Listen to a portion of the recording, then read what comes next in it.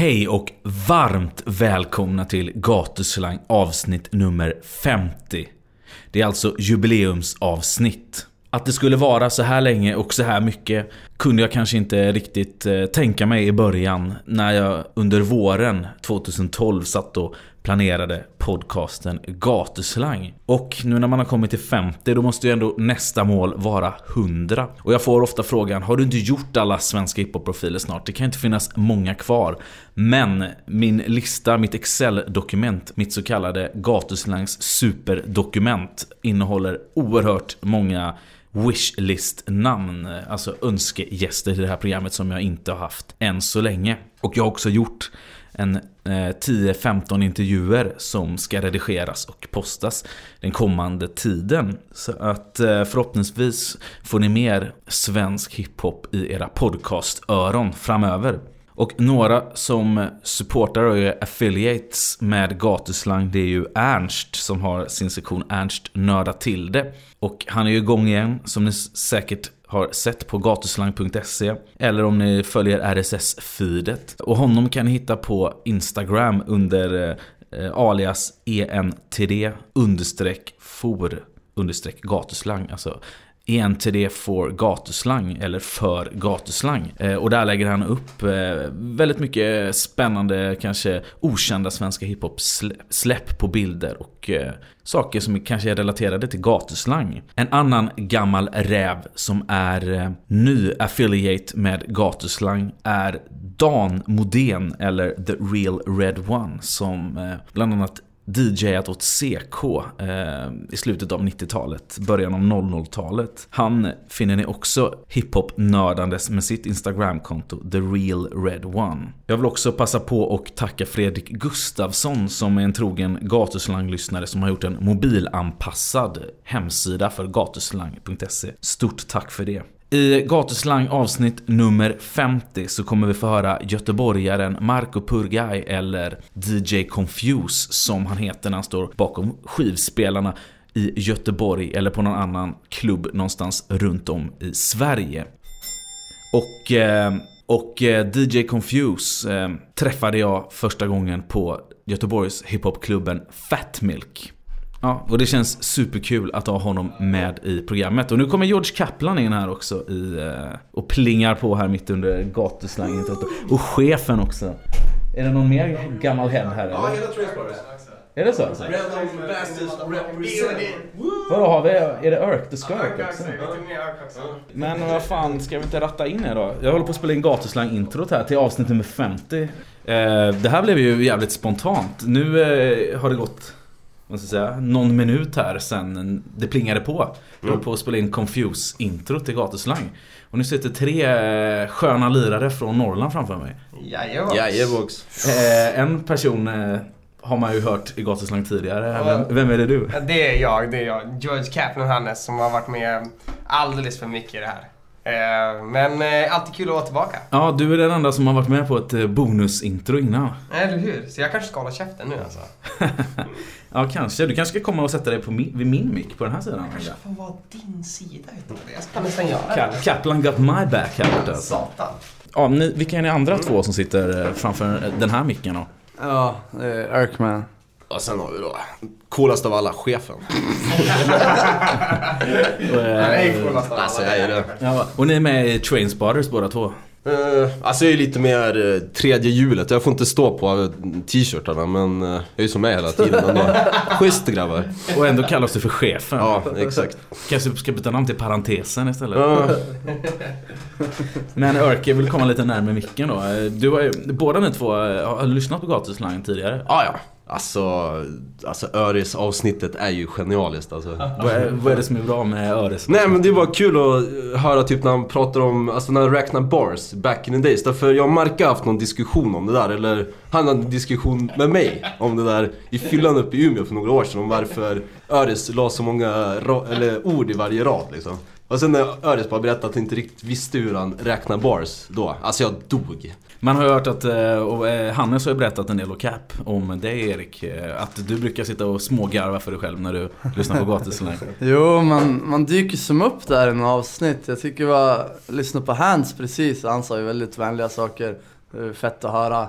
tycker jag Nathalie och Hannes alla är ju... De har ju rappat bra så jag behöver som inte säga så mycket tror jag. Grymt. Ja men du har ju idag, vi firar 50 program här nu då. Eller jag firar 50 program. Grattis. Tack. Och det firar jag med DJ Confused då, Marco Purgai. Och ni har bokat honom. Ja, alltså han är tung. Vad kan ni berätta om den spelningen? Vi har en klubb uppe i Umeå som heter Goodfellas. Och vi bokade upp han för, nu kommer jag inte ihåg exakt hur länge sedan, men kanske typ 3-4 år sedan, någonting sånt där. Och jag tror det var första säsongen var på Skarinska som vi bokade upp han, just för att han är så här en av Sveriges absolut bästa scratch-DJ. Så jag har ju hållit på att scratcha sedan jag var 14 år, det vill säga halva mitt liv. Och han har så här varit en sjukt stor inspiration, bara vinner svensk SM i scratch och får rappa Sverige på DMC och grejer. Så det var ju så här hur fett som helst att få upp han till Goodfellas. Och sen bara var han verkligen så här down to earth liksom, så här, man fick råbra connection och han har så här helt insane DJ-skill. Så jag kommer att spela lite dubstep då just innan jag slog igenom. Så då så här mailade han mig sen bara, fan det var fet musik, jag har lust att skicka lite. Nu gjorde jag tyvärr inte det, men det var på gång. Nice. Så att ni har en relation till Confused helt enkelt. Ja, lite. Nu ska vi inte säga att vi är så här dödspolare och ringer varandra varje dag liksom, så här, men nej, men du känner till honom helt exakt, enkelt. minst sagt. Alltså, han är en idol inom svensk DJ, hiphop-DJ. Men nu när ni har micken här då, till Gatuslang-introt, vill ni passa på att säga någonting? Show till DJ Confused. Jag tänkte vad som nej, helst men, i hela världen. alltså, ifall man tänker att DJs, alltså, jag tycker det är svinfett med så att vi har ju en del duktiga scratch-DJs.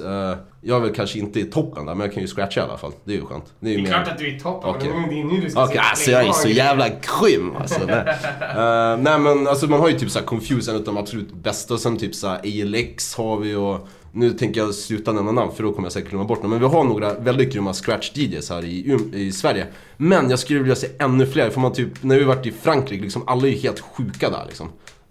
Nu för tiden är det väl typ att folk är väldigt duktiga på att mixa musik, men det är många som missar den här hantverksgrejen att kunna manipulera skivspelare som det här percussion-instrumentet som det faktiskt är. Och då är det så här svinkul med folk som Confused som verkligen typ blandar in det när han håller på att mixa musik och liksom verkligen visar att det är inte bara ett medium man spelar musik på, utan det är ett medium man gör musik på. Och det tycker jag inte alla liksom kanske tar tid att lära sig, därför att när man ska lära sig scratch man bara, hur svårt kan det vara? Och sen är det så här helt jävla omöjligt. Och det krävs liksom tid och disciplin och allt sånt där som jag hade när jag var 15 men inte nu. Det är därför jag kan scratcha. Jag skulle aldrig lära mig det idag, känns det mer som. scratch DJs. Ja, faktiskt mer scratch DJs. Step up. Fan vad fett. Ja, men ska ni presentera avsnittet då?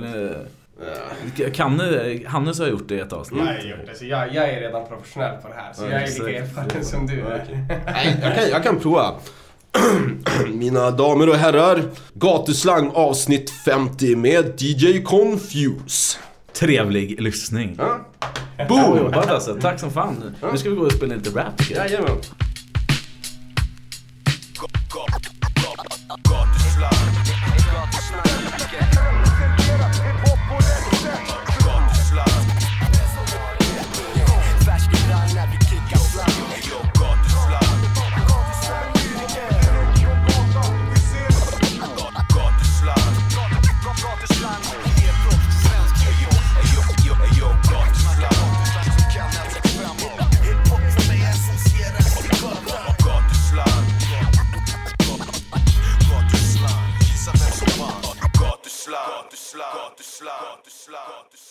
Hej och hjärtligt välkommen till Gatuslang. Tackar. Vem är det som sitter framför mig? Mitt namn är Marco Purgai och jag kallas också för DJ Confused från Göteborg. Kul att ha dig här. Tackar. Men du nämnde ju där då att du kallar det också för DJ Confused. Och det är just som DJ som du har gjort dig känd inom musiken. Känd men något namn har man väl någonstans.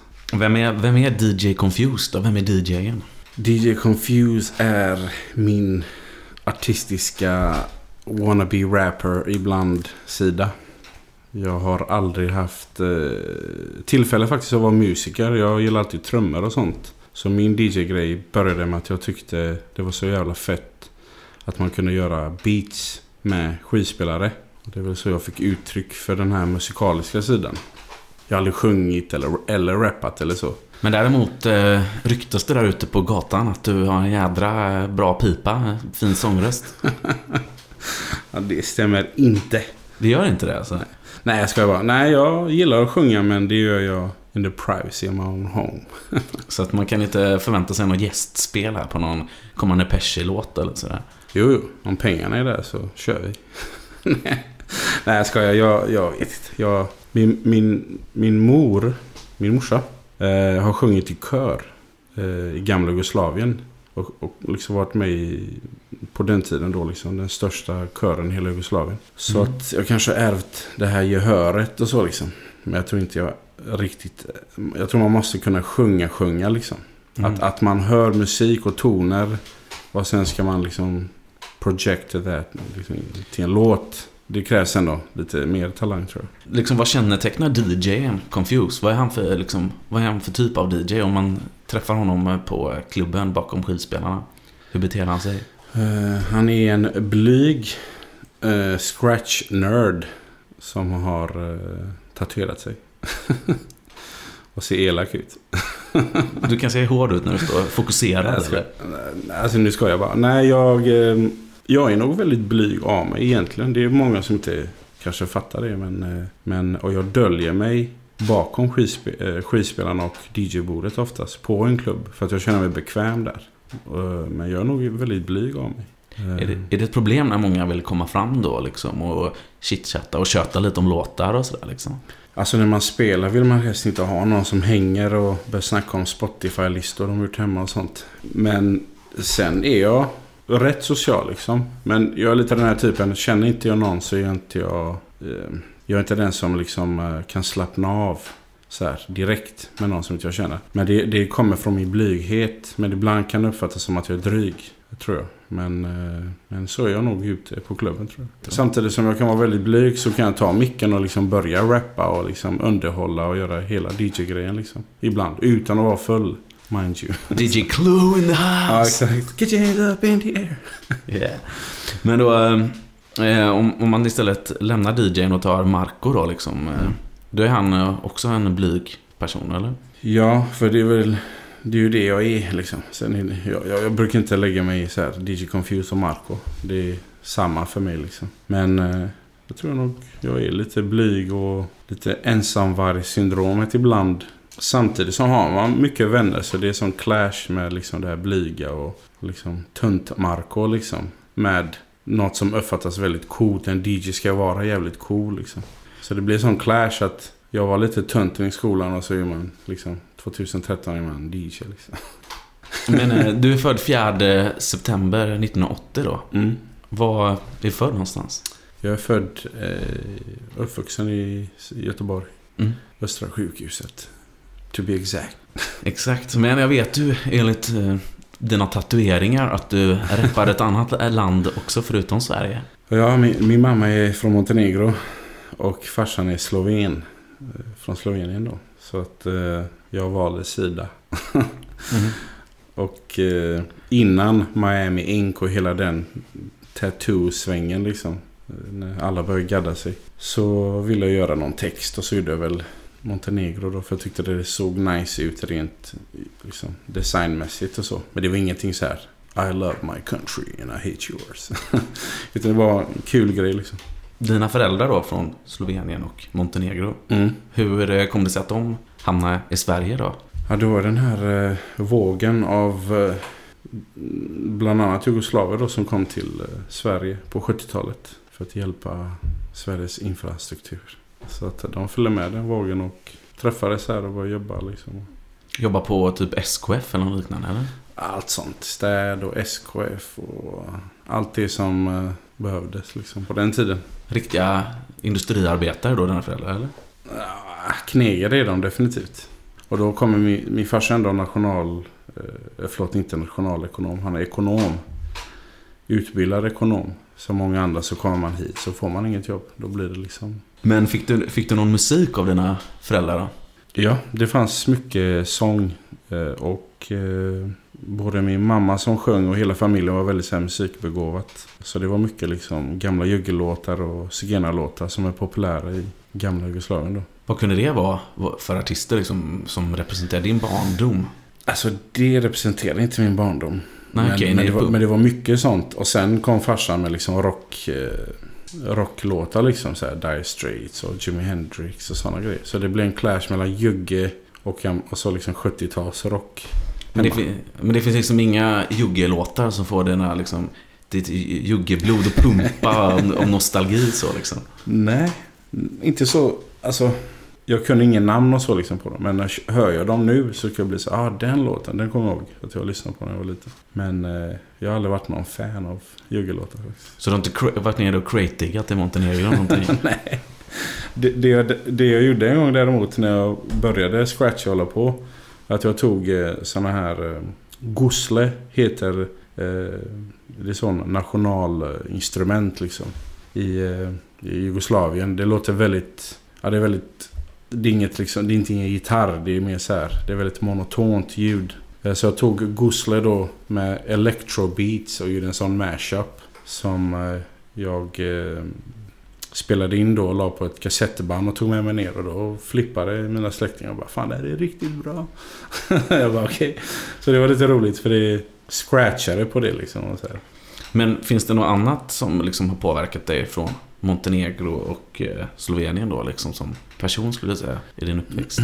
Den personen du är idag? Nej, inte direkt, men jag var alltid imponerad av att från min mammas sida liksom att liksom hela släkten kunde sjunga liksom.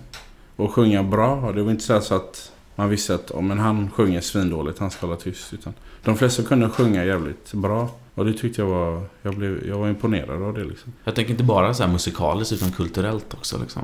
Vad har du fått med dig? Alltså, min familj är ju liksom, det är en knegarfamilj. Så det är inte så här pappa var dirigent och... Nej, men jag tänker liksom rent så här allmänt nationellt liksom, om de har tagit med sig liksom kulturer därifrån som påverkat dig liksom utöver musiken. Ja, jag vet. Eller om du har liksom någon identitet, någon jugoslavisk identitet då liksom, eller om du bara har det som den svenska identiteten. Alltså, det som jag har fått där nere är väl det här liksom, där hitleverade liksom humöret och liksom hela den grejen, och det är lite där jävla anamma har jag väl fått därifrån. Morsan är väldigt så liksom, väldigt envis och, så det är klart jag har fått lite av den sidan också. Det är något som kanske speciellt kommer fram när du kör bil då? Eller? Jag hör att Pers har varit där och skvallrat. Ja, bland annat ja. Vad kan hända då liksom när du är ute och rattar runt? Jag har i sig stora problem med road rage. Jag ska förklara bara snabbt. När jag spelar och någon är väldigt jobbig, för det kan vara väldigt många jobbiga människor som kommer fram, fulla människor. Då kan jag ha väldigt mycket tålamod och liksom så här, men det är lugnt, det kommer sen, jag ska spela din låt. Och till och med när någon har varit aggressiv har jag varit väldigt lugn. Men i trafiken är jag precis tvärtom. Då tar det väldigt lite för att jag ska tända till. Och det är väl bra att det är bara där det är liksom lite aggressivt beteende om man säger så. Sitter man och går runt och är en idiot liksom, men nej, det är bara trafiken. Jag får utlopp för vissa. Men går du ut ur bilen och liksom muckar med folk och liksom... Jag har gjort allt som man kan göra förutom att faktiskt börja veva och slåss och hålla på liksom. Men du har ändå nuddat någon fysiskt eller? Nej. Som tur sparkat aldrig. På däck och sådana grejer? Nej, det har jag inte gjort. Jag har bara liksom varit väldigt sur när folk får för sig att göra vad de vill. Och det är roligt med vänner som inte har haft körkort, som åker bil med mig och har sagt, fan du är helt dum övrigt. Och sen så skaffar de körkort och det blir liksom alltid den samma reaktion. Ja, men nu fattar jag varför du är som du är. Så nej, ingen fin sida. Kan jag tänka mig att det blir jobbigt att åka liksom på bilsemester neråt Medelhavet till där folk är helt galna och parkera trippelt och sådär liksom, och allt möjligt. Problemet är att i Göteborg, där jag tycker liksom, eller så Sverige, tycker man att folk har mer vett. För att jag vet när jag kör bil i Montenegro så är det bara liksom, då kastar jag mitt svenska körkort. Inte bokstavligen, men jag kastar genom fönstret liksom. För där är det liksom survival of the fittest. Det är Mobb Deep alltså. Det är Mobb Deep där nere. För där är det liksom, folk stannar mitt i trafiken och snackar med någon och liksom mafiosos som typ parkerar upp på trottoarkanten. Så där nere kan man inte liksom reagera på allt, för då har man tappat det helt. Men i Sverige, där är min bas. Där vet du att liksom Spänna vågar inte göra något åt om du går ut. Stor DJ som kommer ut och bara... Nej, inte det bara, men här vet man att det finns mer vett, fast ändå inte. Så att man stör sig på så små. Jag skulle aldrig störa mig på att någon inte liksom signalerar där nere, för det är så vanligt. Men här är det inte så vanligt att man kör dumt liksom. Och då reagerar man på de få tillfällen. I alla fall några år innan du får körkort i alla fall så upptäcker du hiphopen. Har du liksom, kommer du ihåg när du hör hiphop första gången? Jag kommer ihåg det jätteväl. Högstadiet i en skola i Biskopsgården där jag är uppvuxen. Ryaskolan som var väldigt så här notorisk skola på den tiden och är väl det fortfarande. Och då var det mycket liksom hiphop och liksom trance och allt annat skit som fanns då. Men jag kommer ihåg att jag fastnade för hiphopen ganska snabbt. För det var en kompis med mig, Tony Jalej, som tog med mig till Bengans liksom. Då åkte vi hela vägen från Biskop till Bengans för att lyssna på skivor och liksom, det var verkligen så här, man började fatta, fan det här är stort liksom. Det är inte en enda låt som är bra utan det är flera. Och innan du var inne på hiphop så lyssnade du på drum and bass lite grann, eller?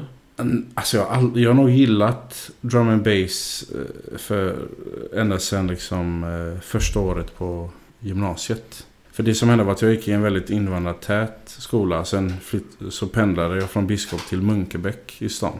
Och där var det liksom, plötsligt lyssnade alla på 40 olika genrer liksom. Och bland annat drum and bass. Och då började jag hänga med liksom folk som hade drum and bass som sin största liksom, ska man säga, stil eller, och massa andra grejer. Så att jag tyckte det var så jävla coolt att man gick från en skola där man i princip antingen gillade hiphop eller trance eller sån dansmusik till liksom drum and bass och det här och det ena och det tredje. Det var verkligen coolt att se, wow, finns det fler genrer än...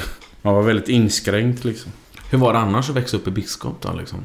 Ja, jag trivdes. Jag förstod inte att det var liksom ett farligt område eller vad man ska säga av Göteborg. Så att... Men var det på den tiden då? Ja, i efterhand förstod man att det var det.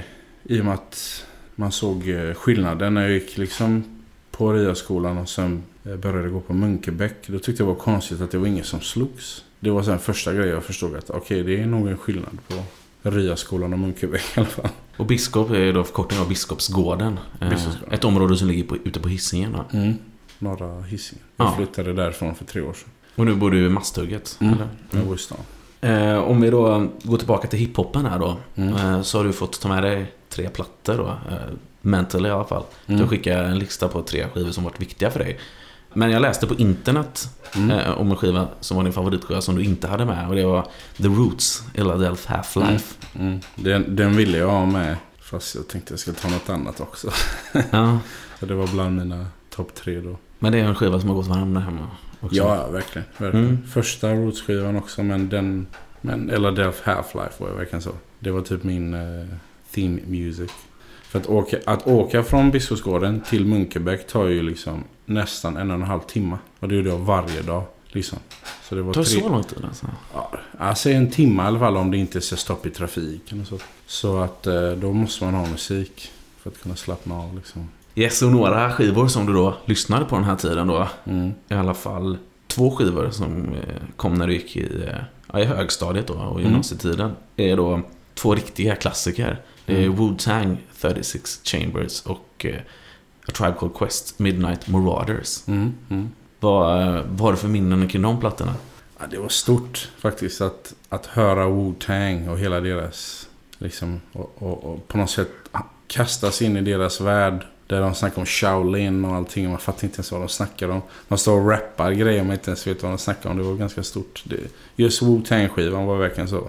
Doggy-Style med Snoop Dogg kom ut ungefär samtidigt, 93 där. Och hela skolan var så här West Coast och Dr. Dre och uppknäppta skjortor. Alltså, den första knappen där uppe, liksom Vata Loco-stilen.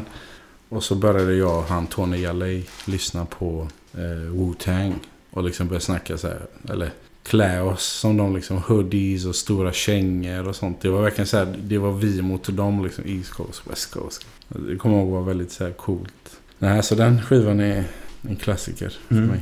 Och den skiljer sig ganska mycket från A Tribe då liksom, som kom samma år där. Då kom det här mjukare hiphopen där liksom. Jag ska inte säga det ordet, conscious rap var det inte kanske, men det var verkligen mjukare liksom. Så du hade både den där hårda och hoodie-sidan och den där lite mjukare, smootha sidan? Ja, precis, för det var det var mycket så här kategoriserat på den tiden. Antingen var man West Coast eller var man East Coast. Och plötsligt kom det liksom East Coast killar fast som inte var så hårda liksom som Biggie och Wu-Tang och alla de var liksom. Så att det var så här, okej, vad är det här liksom? Och det är då man börjar förstå det här med J Dilla, hur stor han var och liksom. Nej, det var verkligen en banbrytande platta för mig. Kunde varenda text och sånt liksom. Du har aldrig rappat alltså? Nej, aldrig. Däremot har du DJat en hel del och tagit en del cuts bakom skivspelaren. Så en annan skiva som har tryckt för dig är Executioners. Debutskiva då, Expressions. Som kom 97. 97, precis. Executioner var ett gäng DJs från East Coast då, från New York. Som använde skivspelare som instrument i princip. Riktiga turntablists. Och att man hör, det är därför jag tog med mig som bland mina topp 3 istället för Ella Delph med The Roots. Var ju för att jag tyckte det var första gången jag hörde, eller jag kände att fan med skivspelare kan jag också göra liksom grejer som en artist. För turntablism handlar ju ofta om att man bygger något själv liksom. Så det tyckte jag var väldigt coolt att de släppte en platta liksom. Det var turntablists som hade släppt en platta. Och det tyckte jag var helt mäktigt. Men satt du liksom då hemma och lyssnade på vilka tekniker de använde och liksom verkligen lyssnade på plattan då liksom? Ja, jag var ju sån scratch-nerd så jag fastnade liksom för klipp och tekniker och allt sånt. För liksom jag tror att för en vanlig eller traditionell hiphop-lyssnare så är det ganska så här, ja, det är ganska tung skiva liksom, ganska så här påfrestande att lyssna på liksom, bara sitta och pumpa i en stereo liksom. Ja, men det är där scratch-nörden kommer fram hos mig.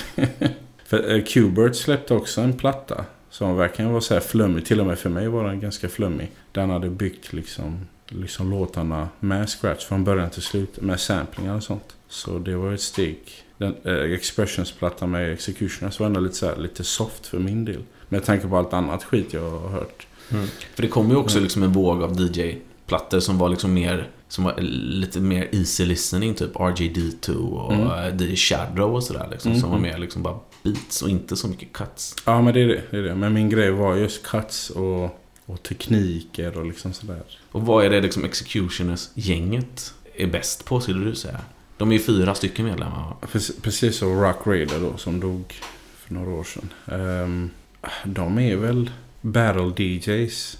Och först och främst battle DJs som många New York DJs var på den tiden. Liksom. Alltså hela turntablist DJ-kulturen var ju mycket battle från början. Liksom. Man skulle battle om turntables och så. Men de var verkligen battle DJs allihopa. Och sen slog de sina kloka huvuden ihop och gjorde liksom en platta. Så jag tyckte det var en väldigt cool idé liksom. För att det är väl sånt man själv ville göra. Och det är väl det vi gjorde sen med PST liksom. PSTQ. På hans platta liksom byggde en låt med skivspelare. Så man försöker alltid liksom kopiera. Man försökte alltid på något sätt. Vi ville i alla fall, vi som var med i Troglodyte och så.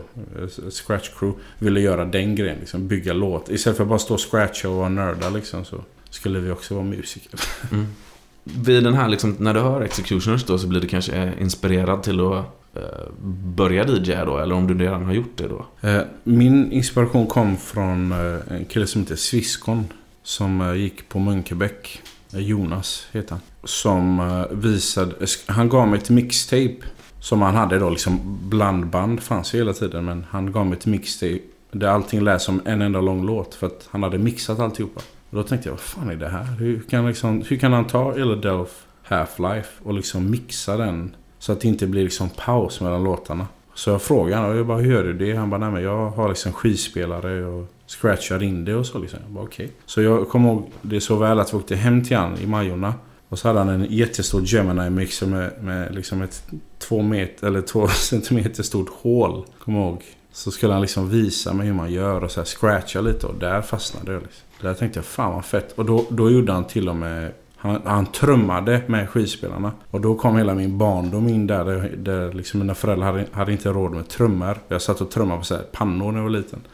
Jag tänkte, vad fan, jag behöver inte köpa skivspel eller trumset. Jag kan köpa 2 skivspelare och trumma med det liksom. Så där kom min sån, wow, vad är det här? Ja, och det här var kring 97-98 någon gång då, eller? Ja, 96-97. Då gick jag på Munkebäck. Hans Viskon, har du någon kontakt med honom idag, eller? Nej, vi följer varandra på Instagram och jag såg han i Stockholm för några år sedan. Ja, okej, så han bor i Stockholm eller? Jag vet faktiskt inte var han bor. Jag tror det. Jag vet inte. Ja, du får göra en shoutout till honom. Han lär väl lyssna på det här, kan jag tänka mig. Ja, kanske han gör. Men det var han faktiskt som fick mig att börja DJ och jag ville köpa liksom utrustningen. Och efter det då står du hemma hos dig och liksom övar och... Ja, jag tog min farsans bältdrivna skivspelare. Och det är sån man får inte röra skivor. Det var det alla lärde sig när de var små. Rör inte skivorna. Utan när man har bältdriven skivspelare då stannar ju skivan. Så jag hade den och så hade jag råd att köpa en riktig 1200 skivspelare. Och sen mixer då. Så jag liksom började få en... Ja, då kan man ju spela skivan på den bältdrivna och katta på 12-10. På 12-10. För 12-10 är ju direkt motordriven. Så det är där man kan liksom nudda skivan så mycket som man vill. Precis, och spela skivan baklänges till exempel. Ja. Alltså jag vet inte om alla förstår vad en 12-10 är, men... Ja, det är alltså Technics då. Technics, ja. Ett företag som förra året eller förra året gick i konkurs. Tyvärr. Så det kan man inte köpa längre. Så de kommer nog bli värda ännu mer, de här skivspelarna. Ja, jag ångrar att jag köpte några par. så att... Men du har ingen Technics alltså? Jo. Men jag tänkte att man skulle ha extra par liksom. Ja, bara för att... Och någon går sönder om man har liksom. Ja, så har man... Men de håller ganska bra. Hur som helst, jag köpte en 12-10 och började liksom bara gå loss. Började köpa skivor. Och det var kanske 97, ja. 97 började jag, 98. 98. Och då får du... Träffar du lite folk liksom runt omkring som också håller på och DJar då? Ja, som sagt på Munkebäck så var det jättemånga som liksom DJade eller i alla fall lyssnade på väldigt mycket musik, drum and bass. Jag träffade Jethro där, Johannes Randulf, och han scratchar också. Så träffade en annan kille som också scratchade ut till Biskop. Så då var det liksom den här nördgrejen, man går till varandra och tar med sig grejer och så scratchar man allihopa liksom. Typ tränar i princip med skivspelare. Så det var mycket sånt på den tiden. Och då kommer jag ihåg det så väl att de var ju självklart duktigare än vad jag var liksom. Så kom jag tillbaka. För grejen är att jag hade alltid så här massa hobbies för mig. Jag var allt liksom. Till slut så var jag en sån som kollade på, vad heter de? Ornitolog när jag var liten. Ja, och kollade på fåglar. Allt liksom. Jag prövade 1000 hobbies. Men med DJ:andet märkte jag, jag verkligen får grepp på det här liksom. Jag får ut min musikaliska grejer och så kan jag en teknik plötsligt. Och då har inte jag scratchat mer än ett år liksom. Så när vi träffas så random så kom jag på att fan där är liksom, jag har naturlig talang för det liksom. Men Jethro heter Johannes Randulf. Jag tror det var han som gav mig namnet faktiskt. Jo, det var det nog. Jag vet att vi satt i bilen. Vi åkte bil. Road Rage då? Ja, Road Rage direkt. Nej, jag tror inte ens jag hade körkort då. I alla fall så... Jag brukar prata ganska osammanhängande liksom. Jag kunde prata som att du vet exakt vad jag pratar om. Fast du har ingen aning. Jag bara liksom hoppar in i olika samtalsämnen och sånt. Du får liksom en diskussion i huvudet med dig själv och så bara pratar du. Och så bara pratar och så får liksom står en annan människa och bara, vad fan snackar de? Vad är det vi pratar om nu? Och då sa han, för då letar man efter coola DJ-namn liksom. Han hade Jethro redan. Så jag gick runt och skulle hitta något coolt jag med. Och han bara sa det, ta Confused eller någonting, Confused. För du är het, för jag fattar inte alls vad du snackar om ibland. Och då fastnade det liksom. Det var Confused. Och så var det coolt att ha Z på den tiden. Det var mycket så, om något heter Confused eller med S så ska det vara Z. Men då kommer ni, men i alla fall du kommer liksom träffa andra DJs, bland annat Fekal och Badman Robin då. Precis, Robin också. Han var också Majorna-kille liksom. Ja, och då bildade du en trio som heter The Heroic Trio. Nej, vi träffades... jag, Jethro och Fekal träffades efter ett tag och började liksom scratcha ihop och tyckte om varandra liksom. Kom överens. Och då kallade vi oss Troglodytes. Ja, men Heroic Trio trodde jag var det första som du körde. The Heroic Trio. Ja, då kommer du bättre än vad jag läste. Du känner som Mats Niederskär. Ja, okej. Ja, hur vet du det? Heroic Trio. Jag läste det på en intervju på nätet i alla fall. Och du berättade om det. Ja, det måste ha varit. Ni hade en spelning, stod det i intervjun. Ja, det kan det ha varit. Det var i alla fall... Ja, det kan det ha varit. Alltså... Badman Robin Fekal och du tydligen. Robin, jag och Fekal. Jaha, det kommer jag inte ens ihåg. Det är sjukt. Om det är så är det så. Jag vet att vi alltså scratchnördar som var i Lopa så träffades vi och scratchade. Men det kanske det var. Men då var det säkert någon enstaka spelning. Ja, precis. Och så skulle vi ha något namn liksom. Ja. Heroic Trio. Men gruppen som du nämnde där då, Troglodytes, som kanske är liksom det grupp-DJ, eller den DJ-gruppen som du är liksom känd för lite grann än idag i alla fall, var ju du, Fekal och Jethro, va? Precis. Och vilka är de här två snubbarna? Jethro gick på Munkebäck och han var sån drum and bass kille liksom, som jag tyckte var så cool för att han kunde scratcha och han gillade liksom drum and bass och fick mig att lyssna på det liksom. Kattar man på drum and bass och så, eller? Ja, det kan man göra. Det går alldeles utmärkt. Ja. Det finns drum and bass låtar som är släppta med cuts och så liksom. Ja, det vet jag inte, men när man scratchar så försöker man alltid hitta beats som man kan scratcha till, och då blev det ibland att man la på en drum and bass grej liksom, var i klass. Men det var han liksom som var Jethro. Men för Carl träffade jag på Fat Milk när han spelade med Organismen, för jag tror han DJade för Organismen och Seron. Så träffade jag honom och tyckte fan vad cool han var. Han kunde scratcha lite. Och på den tiden var det så att man liksom bara träffas och pratar och liksom bytte nummer och så liksom. Så att han började köta lite på telefon, och han bodde i Åmål av alla ställen. Så att då snackade vi om att göra ett mixtapes. Så då blev det att man åkte till Åmål för att göra mixtapes. Något som man inte skulle göra idag. Nej, verkligen inte. Och det Used the Wrong Needles. Ja, precis. Så var det ett mixtape. Vi kan ta och lyssna på en låt och höra hur det lät på den tiden. You better conceive how you will escape from the destructions that were constructed before it's too late. Cause with the types of hanging rappers form a tree with a shoelace, and your crew base with their existence. To visualize resistance from the abnormal vicious stillborn. Surrounding a dusty reality and fantasy. Getting unseparated when we're penetrating brainwalls and erasing all your positive thoughts through this like leprosy. Keep your ass in this. Man tyckte det var svinbra ljud. Det är rippat från tape där då. Ja, precis. Ja. Och vi lyssnade på en låt här då från Troglodytes mixtapet som heter Men in Green, Seron och Nadasti. Ja, sjukt. Att du bara whippar fram den. Men två liksom underground-legender idag liksom, eller svensk hiphop kan man säga. Vad hade du för relation då och nu till Nadasti och Seron? Seron träffade jag samma veva som Fekal, för han bodde också i Åmål. Och då träffades vi, och när vi gjorde Use Wrong Needles mixtapet träffades vi hos Fekal, spelade in det och liksom hängde som man måste göra i Åmål för att det finns inget annat att göra.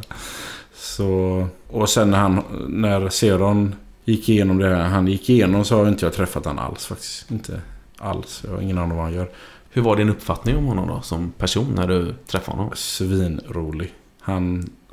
Både jag, han och Fekal hade ungefär samma humor, så det var verkligen så här. Vi kom överens, det var inte så att vi kände jag kan inte vibba med han liksom, utan det var väldigt, väldigt roligt att hänga med han. Jag kan berätta en rolig grej när vi var i Åmål som vi satt och skrockade på ett långt tag liksom. Det var att vi gick på gatan och så kom det en mörk kvinna som gick mot oss, och då gick hon liksom ner från trottoaren och gick på gatan och blev nästan påkörd och gick upp igen, och jag ser honom och kolla på henne och bara, vad fan händer nu liksom? Och så sa hon så här, excuse me, it's not my country. Och då satt vi liksom, vi bara, va? Vad fan var det? Så det var så här, ser de direkt liksom, fan vi måste göra en låt om det här. Vi måste göra en låt.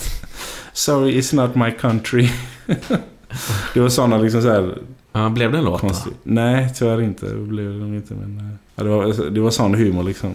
Något händer så ska man göra en låt. Det liksom.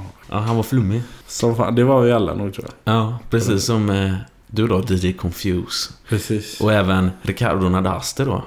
Han var väl ganska snurrig redan på den tiden, eller? Ja, Ricardo och jag klickade ganska snabbt liksom. Det var samma veva jag träffade Pesci. Jag vet inte vilken tid det är, 2001. Då började det liksom Fat Milk ta fart på allvar liksom. Så träffades vi och så sagt kom överens och blev väldigt, väldigt nära vänner faktiskt. Du och Ricardo Nadaste. Och vi hade sån humor så att det var inte många som klarade av oss liksom. Pesci sa det, ni är helt dumma i huvudet. Vad kunde det vara då liksom? Nej, men vi hade bara sån konstig humor där vi skulle imitera och liksom spralla runt liksom och vara lite jobbiga liksom. Det var våran grej. Men vad tyckte du om Nadaste som rappare då? Jag tyckte han var jätteduktig, och då var det inte den grejen att man sa det bara för att vi är vänner, utan jag tyckte faktiskt han var väldigt, väldigt duktig. Han hade sin egen stil, den här Freestyle Fellowship liksom West Coast rappen på något sätt. Det var väldigt annorlunda, kommer jag ihåg. Men på den tiden var ju allt som var annorlunda var ju jävligt bra.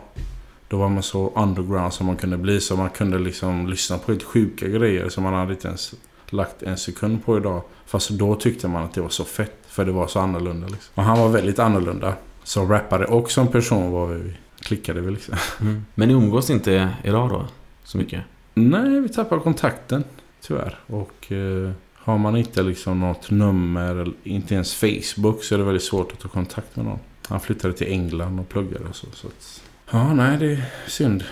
Det var väldigt bra vänner faktiskt. Det här var liksom Troglodytes-tiden här då kring 2000 då släpper ni just The Wrong Needles. Och redan här hänger du på Fat Milk då liksom. Och kanske träffat Mattias Lundin som du kollabar med än idag. För det är han som har gjort tape-omslaget. Precis. Fan sjukt. Jag glömde bort det där. Att han gjorde omslaget till Use Wrong Needle.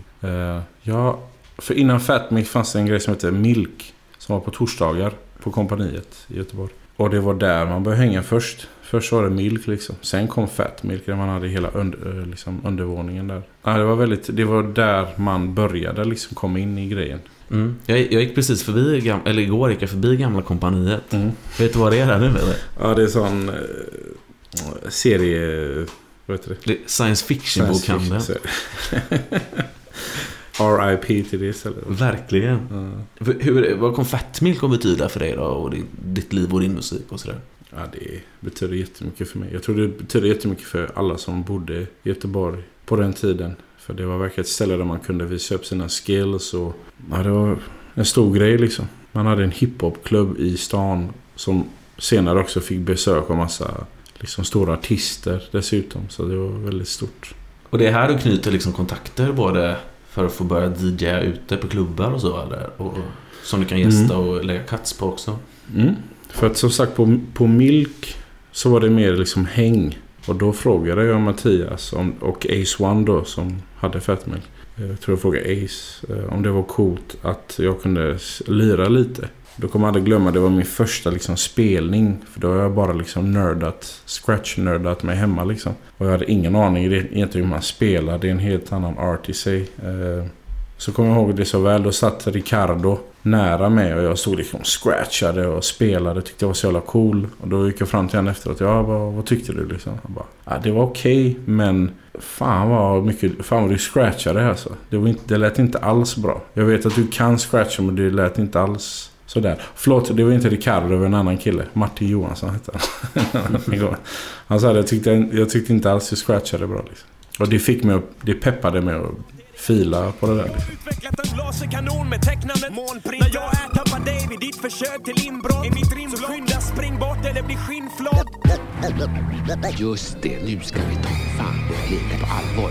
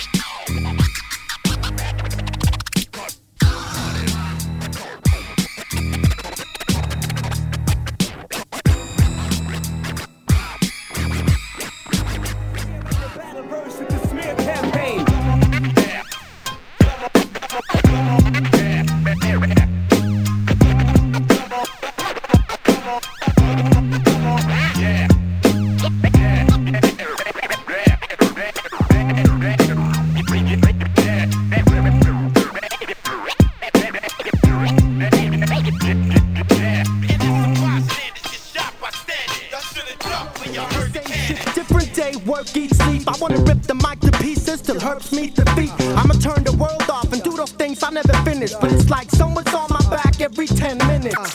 Formula 1. Dropping rhymes. Formula 1. Dropping rhymes. Back the fuck up. You really need to stop bugging. Got male groupies after me that won't stop till I hug them. I ain't got the time, still I'm locked in its space. So give me a break or choose to get shot in the face. Silly whack cats want me to listen to their demos. Back the fuck up. You really need to stop fucking. Ja, vad gör Johan Reinhold nowadays? Han håller på och ställer in intervjuer den här veckan för Gatuslang för att han håller på att mastera sin nya platta faktiskt. Fan vad fett. Och här hörde vi då alltså PSTQ tillsammans med Leo, Koboltbomb från hans platta Natt klockan 12 på dagen. Vi hörde Smear Campaign, Loose Cannons, där jag lägger refrängen, och sist Form 1 med Stress Syndrome. Sjukt, jag har inte hört dem på flera år. Vad är det där, ja? Vad tycker du om att höra det här då, Katz? Nej, det är roligt. För att men alla rappare i Göteborg var lite idoler för alla oss DJs i princip. Eller så man såg upp till alla rappare och var så jävla coola liksom. Och de började spela in med artister som var på Fett Milk och allting. Och så plötsligt skulle man liksom vara delaktig i det där och lägga sin del i liksom ett projekt. Så det var väldigt coolt faktiskt, kommer ihåg. Och du, hur var Form 1 här då på den här tiden? Alltså han, Nephilim, alltså hela Arobats crewet var väldigt liksom så här. Det var våra Göteborgskillar. Så det var, vi såg upp till dem liksom, och de var så jävla, du vet, vi tyckte de var de bästa i hela världen liksom. Och vilka var vi då? Nej, men liksom så här DJs och så liksom, som jag hängde med. Jethro, det är liksom, Fat Mink var ju en öppen scen för alla och liksom synas, och vissa var ju bra, vissa var inte alls bra liksom, och de som var bra var det så här, damn, fan vad fett att nu kommer Master Ace och ska han göra en låt med någon jag känner liksom, och det var så här, jag tyckte det var så coolt att de här collabos fanns på den tiden. Och då fanns ju duon Double D's då, som var Danja och DC då. DC, precis. Där liksom Danja kanske gjorde mest artwork och DC beatsen var det ganska mycket, eller? Nej, det var nog ganska 50-50 faktiskt, så jag kommer ihåg. Han var också med uppe i Nacksving och producerade och hittade samplingar, så det var nog inte bara designmässigt, tror jag. Utan han var med och prodda liksom. För det är det han, alltså på den tiden skulle man ju allt liksom. Man skulle DJa och skriva liksom göra graffiti och då ville väl alla pröva olika grejer, bland annat och produktion, till jag tänker mig Mattias ville göra. Men du fick ut en del klassiska 12-er. Men det var också en 12 som du la Cuts på som aldrig kom ut. Du la Cuts på en Cannabis-låt där Cannabis gästar Arobats, eller hur? Så var det, ja, precis. Som aldrig släpptes. Så du träffade Cannabis, eller?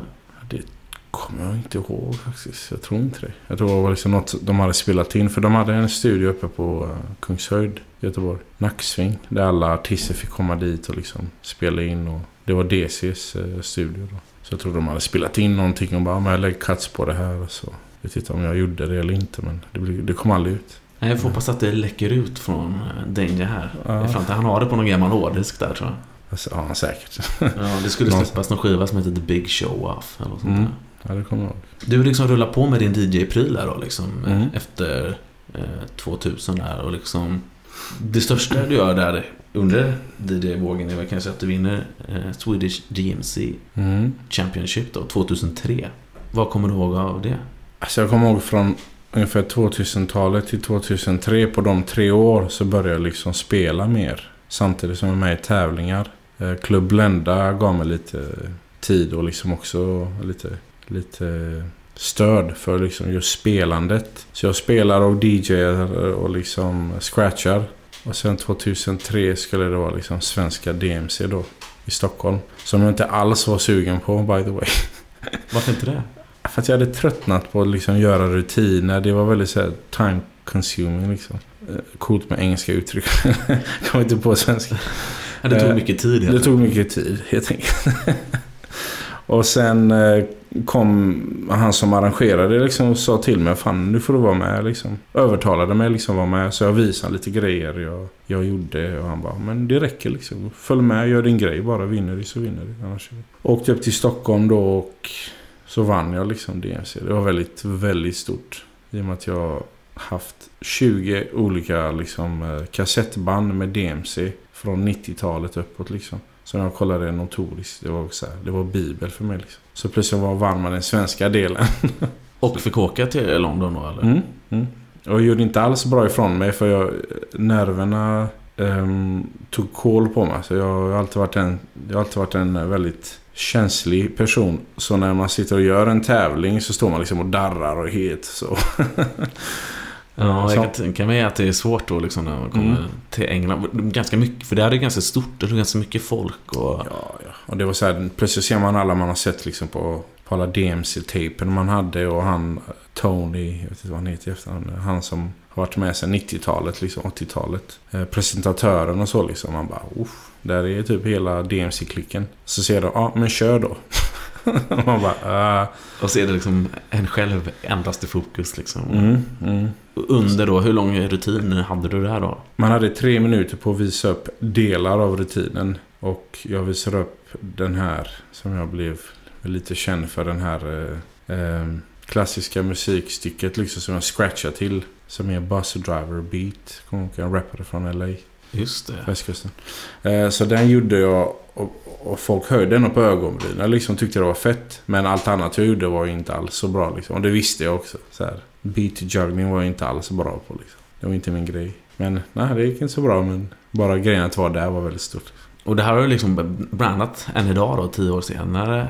Det här att du vann. Det kan man ändå så här... Winner of Swedish DMC. Ja, det gör man ju för att man vill alltid sälja en produkt. Och det är väl min grej. Liksom andra vill sälja det, men man tycker det egentligen det är så här, fan det var 10 år sedan. Kom igen typ. Så tänker jag, men man kan inte leva på gamla meriter då, men kan man uppenbarligen eller?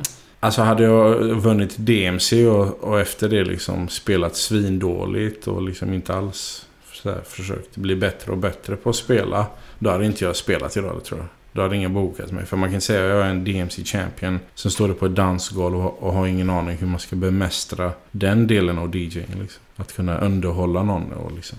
Turntable scratch-nördar, de kan egentligen inte spela ute. Samtidigt som de som spelar ute kan inte scratcha som de gör. Så det har varit en konstig grej hur vissa börjar. Liksom. Vissa börjar med att DJa först, scratcha sen. Och vissa börjar scratcha först och DJa som jag gjorde då. Liksom. Så jag fick lära mig bakåtvänd på något sätt. För de som var aktiva liksom på den här tävlingen var ju till exempel Proud D från Speech Defect. Kristus från Göteborg som är också en sån klassisk DJ. Även DJ-idol. Ja, 1210 också. Och liksom ungefär street level och sådär, Technic och de här var ju duktiga. Men sen har du 2 unga killar från Borås också. Ego och Kid Sid som var liksom grymma där i 15-16 års åldern. Och Kid Sid är jag vän med fortfarande idag. Och han är ingen kid längre, han är grown ass man.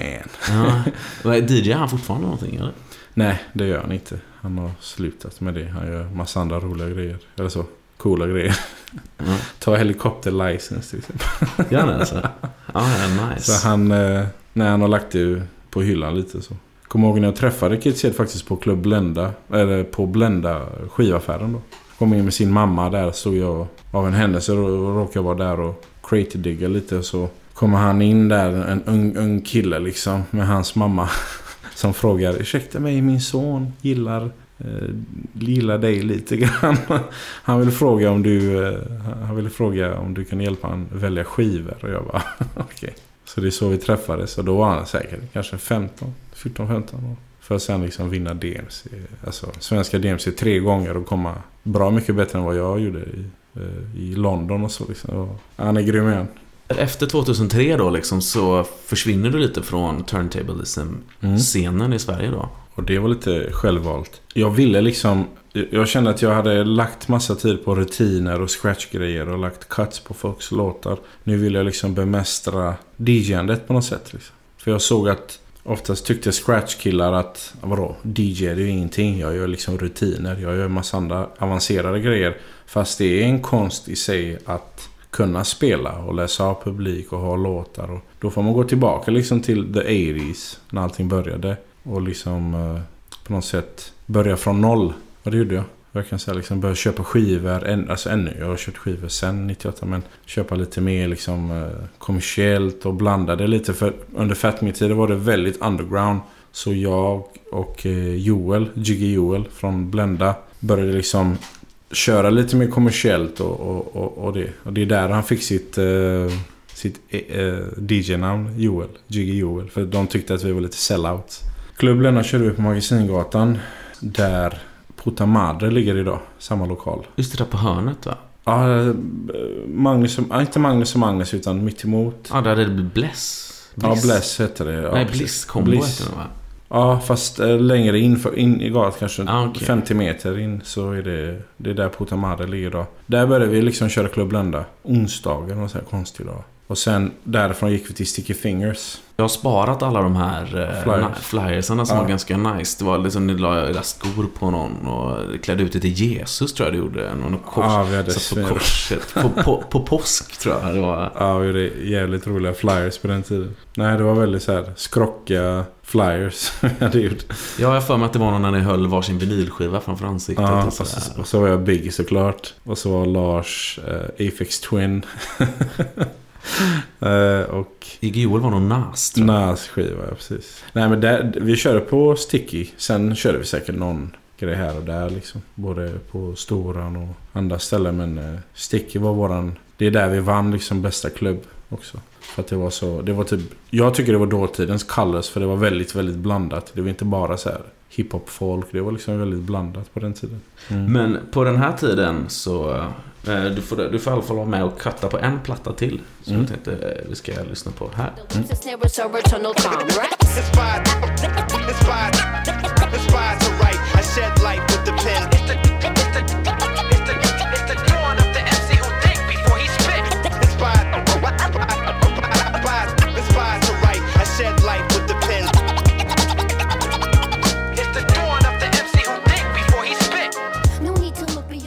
Det är du faktiskt väldigt nöjd med fortfarande. På riktigt. Det var Pesci släppte sin platta och låten Pensativa. Och här cuttar det in The Dawn of the MC Who Think Before He Spits. Det hittar du helt själv. Vad är det för någonting då? Viktigt att poängtera att när folk frågar efter cuts så gjorde man, halva jobbet var att leta efter någonting som passade liksom. Så det var Talib Kweli, sa det någon på någon platta. Så jag tyckte det var jävligt real och scratchy. Verkligen. Och här tänkte jag vi skulle komma in på Pesci då, som är en av dina bästa väninnor idag. Hur är hon? Vad kan du berätta om Pesci? Pesci är en människa som säger att man har en dålig dag, man är deppig eller vad fan man är. Och så träffar man Pesci och så går det inte att inte bli glad och liksom att hennes energi påverkar en så att man plötsligt är man glad. Och det är Pesci för mig.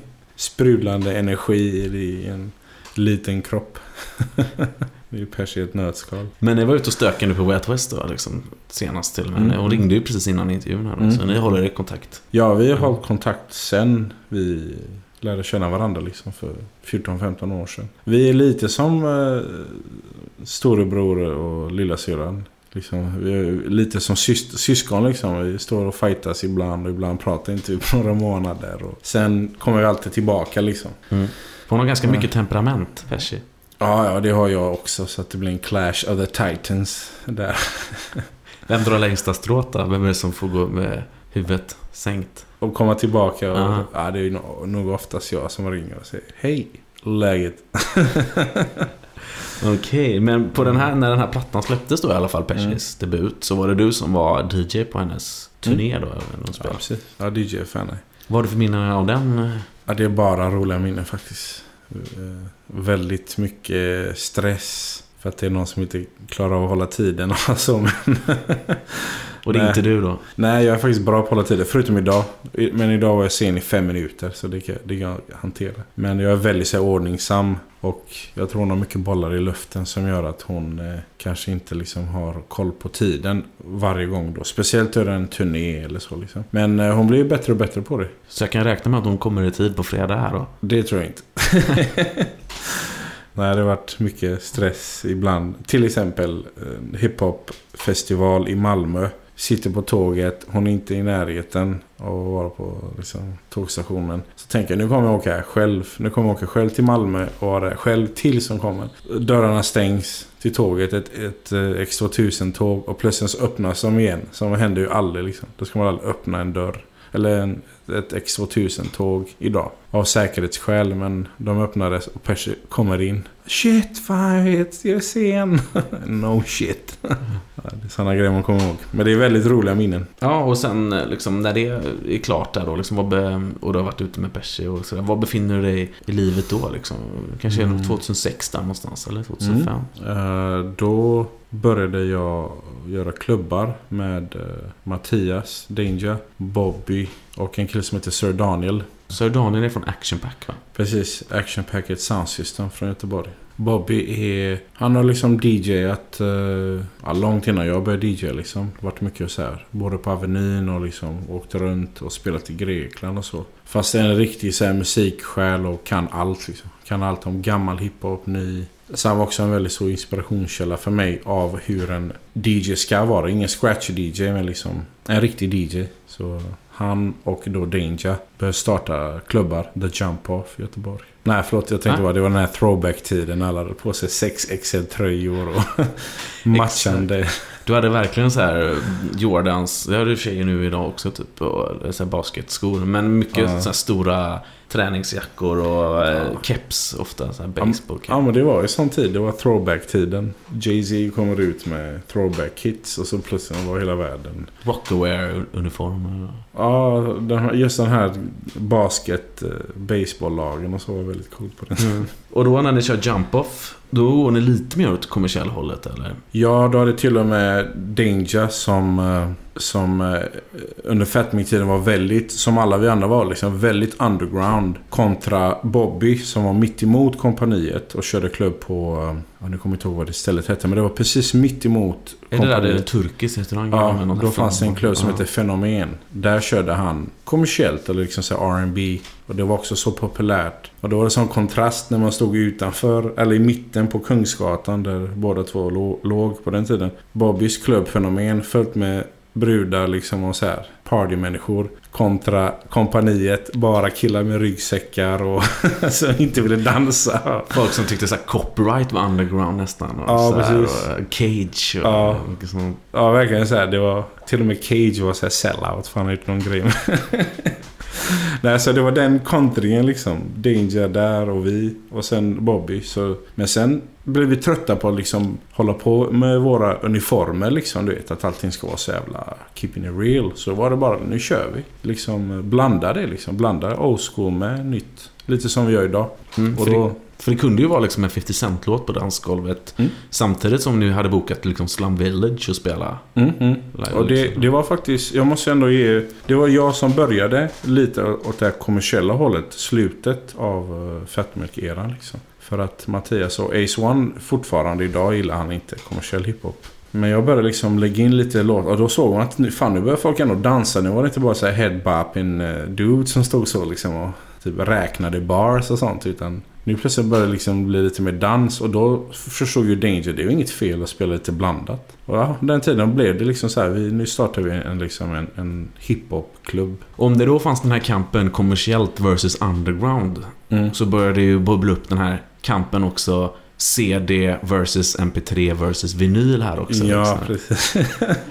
Och du har ju själv haft den här t-shirten, fuck en MP3 DJ eller något sånt där, va? Ja, det här är sån, ibland får man ta smällen eller liksom, och kalla sig själv hycklare. För att det är så det var liksom. Vi körde vinyl, Bobby och vissa andra körde CD. Vi tyckte vi var mer real. Och plötsligt kom en Serato liksom. Några senare. Och våra idoler, alla från Grandmaster Flash till alla liksom Executioners, alla började köra på Serato. Och man bara okej, då är det ändå lite real, för det är ändå vinyl. Exakt. Nej, vi var verkligen anti MP3. Det var också den grejen att jag köper en skiva från Japan för att få en exclusive liksom, säger vi. Eller England. Det kostar mig liksom 1000 spänn och med frakt och massa skit. Du laddar ner det på nätet och lägger det på en CD. Klart vi var sura liksom. Verkligen. Men nu är det Serato som gäller rakt av liksom, eller? Ja. Och jag och Danger var en av de sista bland jockisarna här i Göteborg som anammade Serato, för att vi vill inte förlora den här känslan med vinyl och kolla skivor och den grejen. För samtidigt så åker man och spelar i Gävle eller Stockholm eller någon annanstans liksom, i Sverige, Malmö, och konkar runt på 3 crates på tåget. Och sen liksom kläder och massa annat skit man har med sig. Så det var inte lätt att transportera allt det där för att sen ändå ha liksom 40-50 låtar bara. Och nu kunde man ha liksom ändlös. Men har du med dig någon vinyl ibland så? Eller finns allt du vill ha på datorn? Eller? Allt har jag på datorn liksom. Nu. Du rippar in vinyler också, eller? Jag också. I och med att nu har man en funktion som man kan bara... Du kan lägga en vinyl och liksom switcha det till vinyl på Serato och trycka rec. Så plötsligt har du den liksom. Spelar in genom Seraton så att säga. Liksom, som sparas som wave-fil och så. Så det lägger ändå liksom en värdering fortfarande i att spela liksom exclusives eller saker som inte liksom går att YouTuba för enkelt liksom.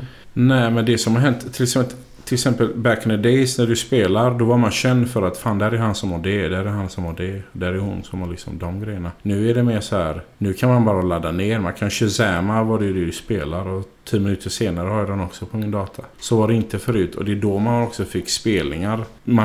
Man fick ju spelningar för att man var duktig på något, antingen scratcha och så hade de också vissa liksom juveler man spelar. Men idag när alla är DJs så går inte det liksom. Det är det som har nog fuckat upp DJ-kulturen nu. Hur ska man hålla det exklusivt då liksom? Hur ska man liksom branda då? DJ Confused spelar ikväll. Varför liksom ska man gå och lyssna på det då en kväll liksom? Men jag tror nu på senare åren har jag märkt att jag vill branda mig själv genom att jag faktiskt fortfarande har den här scratch-sidan, tekniska sidan, men jag vill också därför underhålla. För jag var en scratcher som kollade ner på skivspelarna när jag tävlade. Började liksom förstå att jag måste ju showa också. Och sen började jag göra det. Det var inte många som gjorde det under den tiden liksom.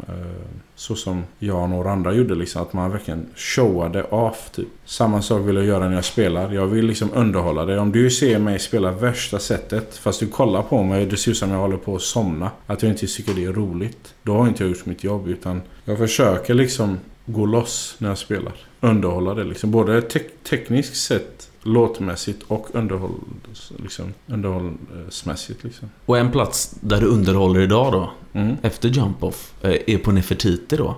Precis. Där klubben Colors fyller 6 år i år eller något sånt där va?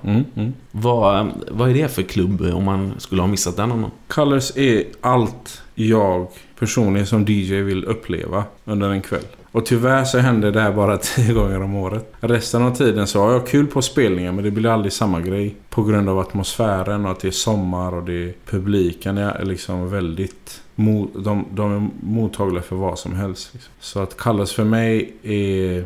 Vissa situationer i mitt liv har gjort så att jag känner att det har räddat mig från att inte sluta. Club Soft var ett av dem liksom. För då, jag vet, en perioden ville jag sluta spela. Och Colors var också en sån lite räddning för mig, för att man tappar intresset ibland liksom. Speciellt när Serato kom igång och typ bloggare liksom börjar bli DJs och sånt liksom. Så att Colors är en räddning för min del, och det är verkligen en sån. Det är för mig den ultimata spelningen. Och det är då liksom, framförallt du är ju liksom resident DJ där. Spelar varje onsdag. Men sen är det ju DJ Daniel som ligger, Mattias Lundin då, som ligger bakom mycket av bokningarna, den grafiska formgivningen och konceptet och sådär. Alltså Colors är Mattias grej, Dangerous. Senaste 3 åren har jag blivit med... Är jag med i Colors på det sättet att jag spelar där. Med allt annat som har bokningar och det visuella att göra, det är liksom Mattias. Och det brukar inte jag vilja claima heller, bara för att man är med i Colors på ett sätt. Men det är liksom hans koncept, hans vision. Jag är bara glad att jag får vara delaktig i det liksom, och kunna bidra med någonting. Och det är musiken. Och ni har väl känt varandra då liksom i alla fall 15 år då, nästan, och 13 år? Jag och Mattias har känt varandra ända sedan jag började DJ, alltså 15-16 år. Ja. Och du har jobbat med honom under den här tiden liksom. Hur är er relation idag? Och hur är han att jobba med liksom, som person? Jag och Mattias kommer bra överens. Jag kan ryta till när jag känner att det är liksom, det är någonting jag inte gillar, och han kan också ryta till och säga liksom, fan, jag vill inte. Jag tror med vilken vänskap / business man än har, då måste man vara ärlig liksom. För att jag tror när man inte är ärlig och liksom, det är då det kan liksom gå neråt liksom. Men nej, vi har bra relation liksom. Musikmässigt så vet ju han nu att både jag och han har ju lite, vi har vidgat våra vyer liksom. Ja, har ni åsikter om vad ni spelar åt varandra? Kommer ni att klappa varandra på ryggen eller stoppar in någon pekpinne och så eller? Fan vad dåligt.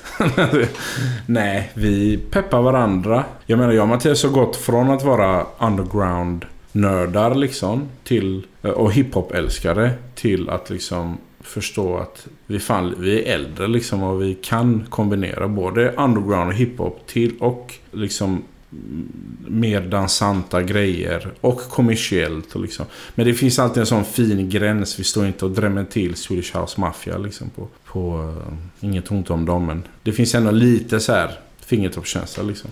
Du kommer inte höra en Flowrider-låt på Colors. Flowriders nya låt med Pitbull, vad tycker du om den? Den spelas hela tiden.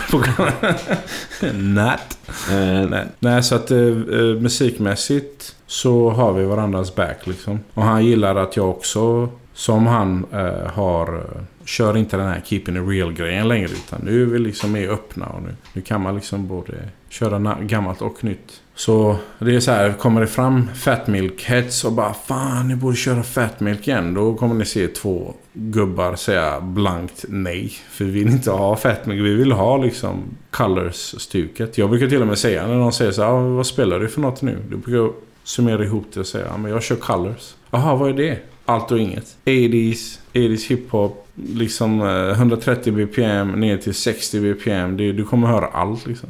Och ändå dansar folk, och det är det som är så jävla härligt. För hade vi kört en 80s-låt på Jump Off, då hade ju någon kastat en flaska på.